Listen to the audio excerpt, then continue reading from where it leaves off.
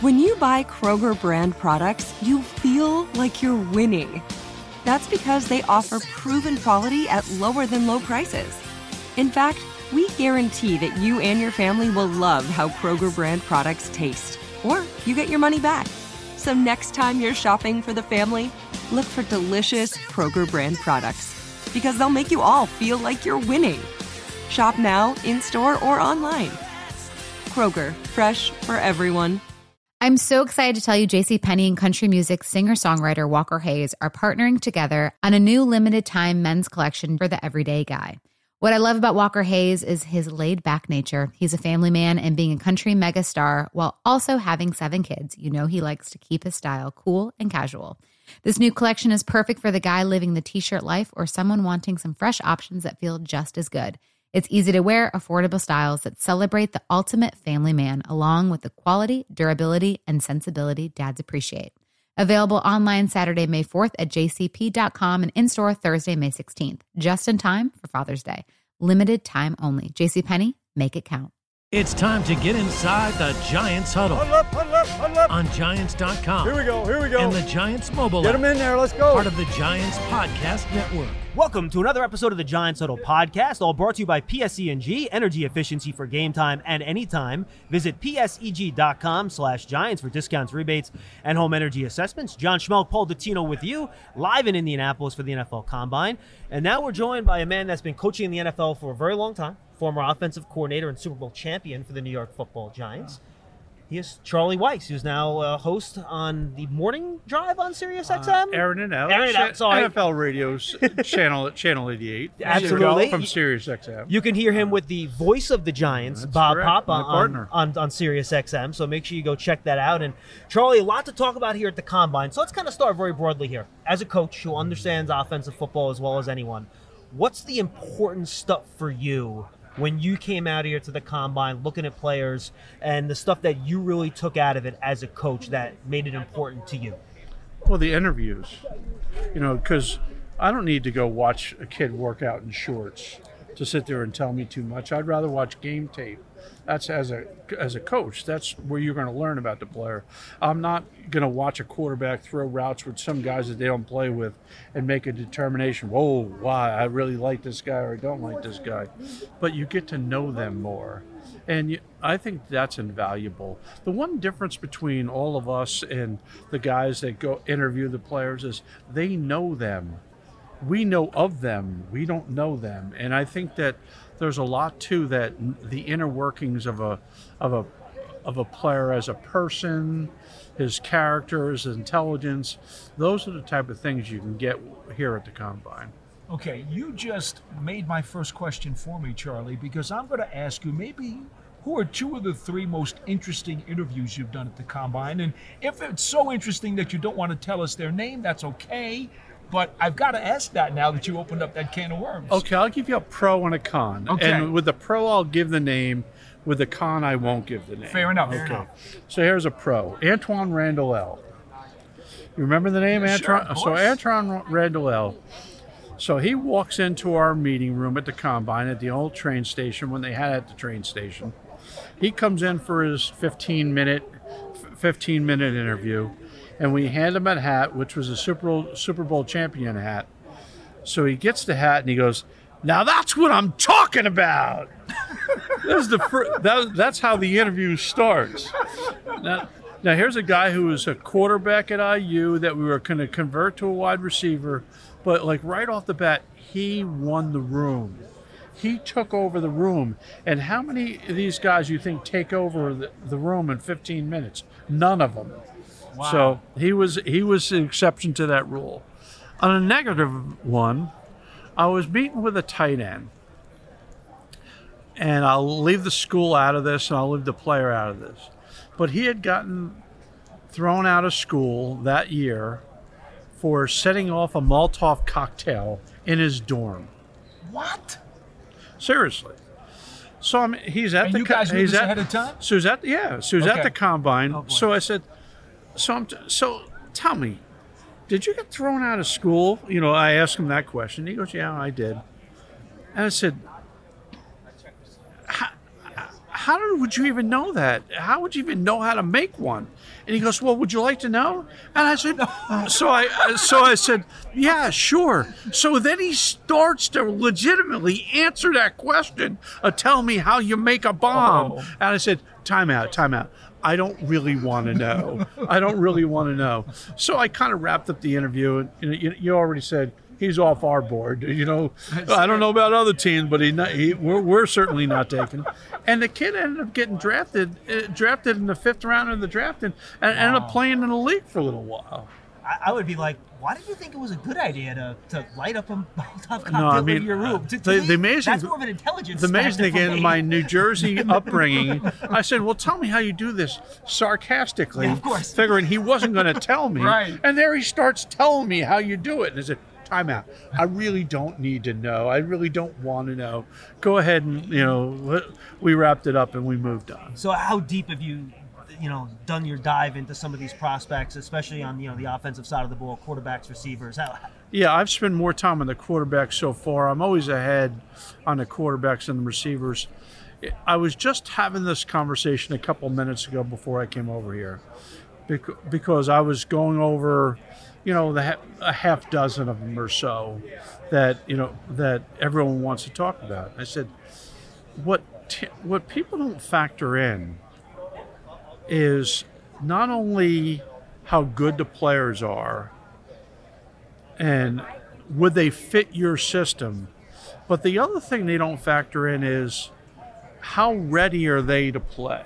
Mm-hmm. So if you're going to take a guy in the 1st round of the draft relatively high, in today's world, that means he's going to play as quickly as you could play him. Yep. He might not start right off the bat, but he's going to play relatively quickly. So which guys are playing in systems that prepare a guy like an NFL player? So I take Bryce Young, for example. Billy O'Brien was his offensive coordinator. Nick Saban was his head coach. Sure. Okay, so forget about everything else. We talk about his size. We talk about injury concerns. Like, how many guys in the draft have an NFL offensive coordinator that was your coordinator and Nick Saban as your head coach? One. Mm-hmm. So to me, when I'm looking at all those quarterbacks, there's him and then there's the rest. I agree. Sure. So now that doesn't mean those other guys aren't good, but I mean, most of those guys stood at the line of scrimmage and the offensive coordinator called the plays. And everyone looks at the sideline. Everyone's right? looking at no him. doubt. So they got him lined. They looked over, helped get everyone lined up. Then, what do you want me to play, or what do you want me to do? Now, some of them had to check off plays, more than others. But a lot of these guys, when you bring them in, you put them in a huddle. It's the first time they were in the huddle. Sure. Or the first time you put them under center, they were never under center. So, I think that if you're going to take a guy early in the draft, you don't want to be spending a lot of time just teach them how to call a play in a huddle.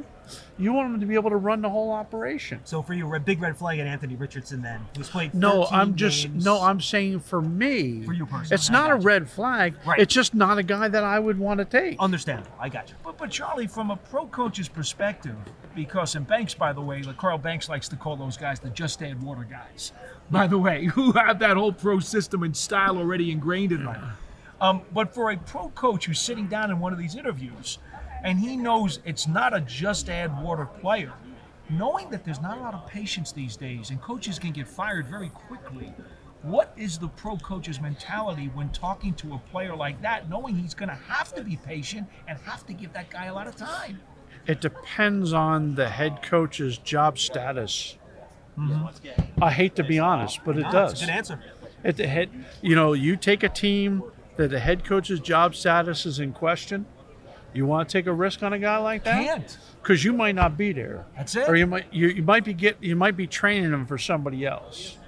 Okay, now if you have your job status is secure, it's a lot easier taking somebody like that. Sure. Because now you could groom him to be the guy rather than just have to throw him in there. How about wide receivers? We see you talk about quarterbacks not coming from pro systems, right? I look at 2 wide receivers in this draft. Jalen Hyatt comes from Tennessee, where there's just so much space with the way they spread the field with the hashes and just a lot. But he's really good. No, he's really fast and he's really good. But he doesn't run the full route tree, and he's kind of a speed guy. Then you have Quentin Johnson. The history of big tall wide receivers is not awesome, and he's again more of a go route stop. He's really guy. good too. Also really good. Well, again, this is why I'm asking the question, right? So they're really good. So if you're a team, how much do you trust your staff and your wide receivers coach to turn these guys that are really good into NFL wide receivers that can do everything you need them to do? And do you have to consider that a process? So maybe you only use them at what they're good at early, and then you expand them as they go along. All right, well, I'll give you 2 parts of that question. Please, go ahead. Number one, those Ohio State wide receivers that played in the league last year, those 2 rookie wide receivers. Pretty good. That's the same thing for them? And how'd they do? They're only the best 2 wide receivers out of the rookie class in the league. That's right. So that refutes that argument. On the other hand, I remember going to a workout from this guy by the name of Terrell Owens. He was at University of Tennessee at Chattanooga, and I was there for his workout. Mm-hmm. And there was about 17 of us there for this workout, because it was only going to be one workout, and you weren't going back there for another workout. And I went there for the workout, and he couldn't run any routes. I mean, he was a big, strong guy. He was athletic. He could do everything. He couldn't run a route. How'd that work out? I think pretty good. So I'm showing you both sides of the fence. You can't have preconceived notion. If a guy's got very good athletic skills, it goes back to traits. You can figure out how to move forward with them. Okay, supplemental question to that. We all know the Giants need help in the wide receiver room. They were hurt a lot last year. They certainly need some big play guys. Charlie, we were told by Joe Shane, the general manager, in his media availability yesterday, that separation is the number one quality that he wants to see in a wide receiver. And basically the rest of it isn't as important, because Brian Dable will find out how to use a guy who can get separation. From your perspective as a guy who was an offensive coordinator, how would you try to construct the rest of this Giants wide receiver room, knowing that Wan'Dale Robinson and Isaiah Hodgins are at least going to be part of it? Well, there's 2 different ways of getting separation. One way of getting separation is just you're faster or you're more athletic than the guy you're going against. Mm-hmm. The other way is using your physicality. So there's 2 different styles that we're talking about here. I remember when we went to the Jets. We went to the Jets, and Keyshawn Johnson had just had his rookie year. And there was a lot of plays when I watched from his first year where it's like glue. So here's a big, physical, strong guy that we added a few things to his repertoire to using his physicality to help create separation. Right. So creating separation is one issue, because there's more than one way to get separation. So now, assuming that whether it's a big physical guy getting separation or whether it's a really athletic guy, getting separation, either one of those guys, as long as you have a guy that can get off the, can create some open space for the quarterback. The quarterbacks in the NFL don't need as big of open spaces as those kids in college do. Mm-hmm. And how many times have we watched games where you say, that's a small window, that's a small window. Well, those quarterbacks are getting paid a lot of money to throw the ball into those small windows. So I think you'll have plenty of opportunity. And the great thing about the draft is you can take really good ones early in the draft, but you could still find really good ones as the draft matriculates. You still can find guys that fit that bill. And I think if you go into the draft knowing that that's one area you want to help yourself, you'll be able to help yourself, because there's plenty of options. Sometimes you run out of candidates. Receiver's usually not one of them. Okay, let me ask you this, because you just mentioned about the kinds of separation or the styles that you can use to get it. Speed guys, they got the speed. But in terms of how easy is it to coach separation to a physical guy, like you just mentioned Keyshawn Johnson, how hard is that to do? Well, it's really not that hard to do. It's not. No, not that hard to teach them how to get open. If that's what you're asking. I mean, I'm not talking about getting open by 5 yards now, but you don't need 5 yards. You need a window. But you have to teach them how to use their body and their hands and their arms. I mean, have you ever heard of a block release?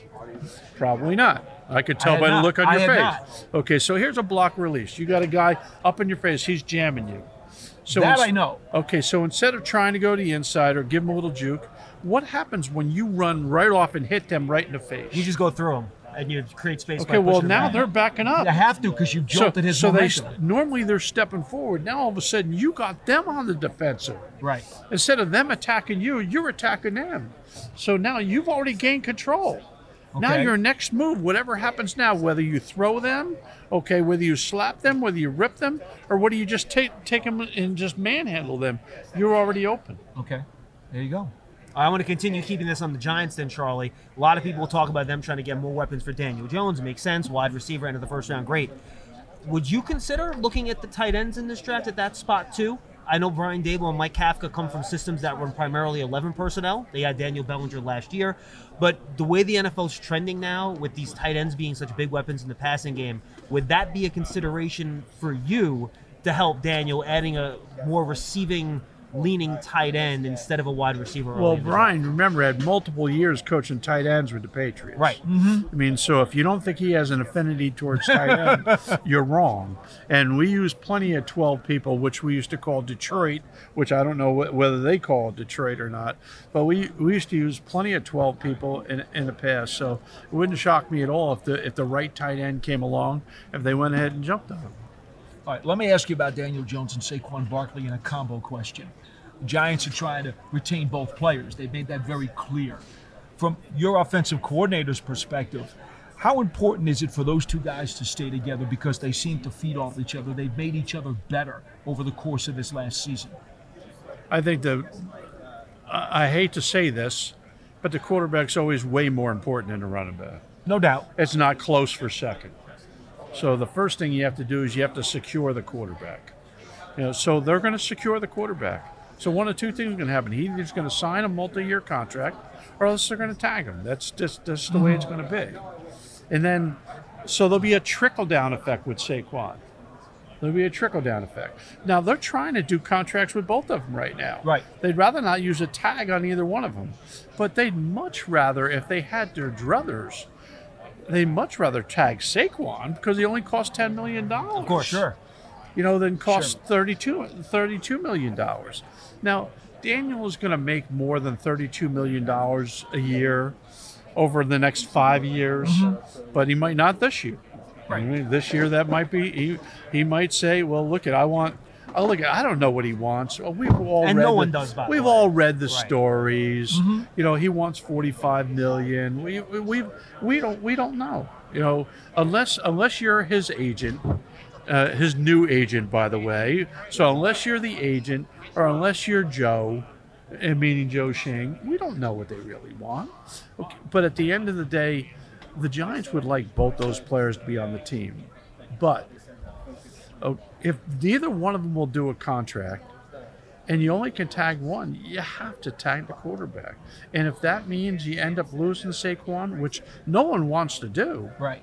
But if it means you have to lose Saquon, you'll lose Saquon. How much of an impediment do you think that would be, though, to Daniel Jones's continued growth if he had to start with a new running back, potentially even a draft choice running back? Yeah, but that's true with everybody. I mean, it's just, there's a state of flux in the league. I mean, with as much money as quarterbacks are getting paid and as much of the salary cap quarterbacks take from them right now, I mean, there's got to be priorities. And, I mean, that's a rhetorical question you just asked me. Okay. Because everyone knows that you'd rather have them than not have them. No doubt. But if you don't have them, you don't have them. You got to move on. When it would be like Belichick coming into me and saying, well, you have this guy, but you don't have that guy. Okay. If you're waiting for a reaction, you're not going to get one because whatever it is, it is. I mean, what are you going to sit there and say, no, that's not the way I want it? Whatever card you got, that's the card you got. So it's, it's just... It's not as hard as you guys make it sound. Once you got a set of cards, you go ahead and play them. Now, all of a sudden, if somebody hands you a joker over there, right? All of a sudden the joker comes walking through the door. You change what you got in your deck right there. You make a couple of tweaks, and you keep that poker face because you can keep it. nice little wrinkle to what we have right there, and you go ahead and change accordingly. It's, hey, it depends on the style of play. The Giants this year won playing complementary football. Mm-hmm. That's the game that I'm very familiar with. No doubt. Complementary football. But in today's game, not very many teams play complementary football. No. It's offense tries to score as many points as they can, and the defense tries to survive. Yeah, they hold on, right? Yeah, that's the game we're playing in now. Yeah, and I think we saw that in the Super Bowl, right, between the Eagles and the Chiefs. Well, neither one. Tuna influence. Neither one that's survived. What it is. The tuna influence. Exactly. No. Charlie, so as someone that evaluates quarterbacks, for a living, just give me your overall evaluation of Daniel. Where you think he improved, what do you think he's really good at, and where you think maybe the next step would come for him.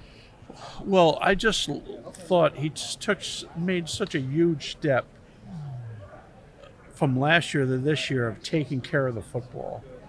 I mean, I watched him and said, how can you have this guy? I mean, every time you turn around, he's fumbling. And if he's not fumbling, he's throwing an interception. Yes. It was tough early on. So you'd like to have bigger numbers as far as touchdowns. You like the ratio of 3-1, 15-5. You like that ratio, but you'd like to have more touchdowns. But it would help when you have better guys to throw to, too, and better guys blocking, and all that other stuff comes into play. But they all kind of grow together. So if you're asking me, what I liked the most about him was his improve of ball security. I thought that was the most significant step that he took. Now, the question is, and I follow the Giants, as you guys know. Mm-hmm. I follow the Giants, and there is a walk-away number. There is a number where you say, look, we're not paying you that. But it doesn't have to be this year. Right. Because that's what the tag number this year is a very reasonable number to be dealing with. It's a very, it's not a through-the-roof number. It's a very reasonable number. Really, that decision might be more for next year than it is for this year. Sure. Boy, you got one more?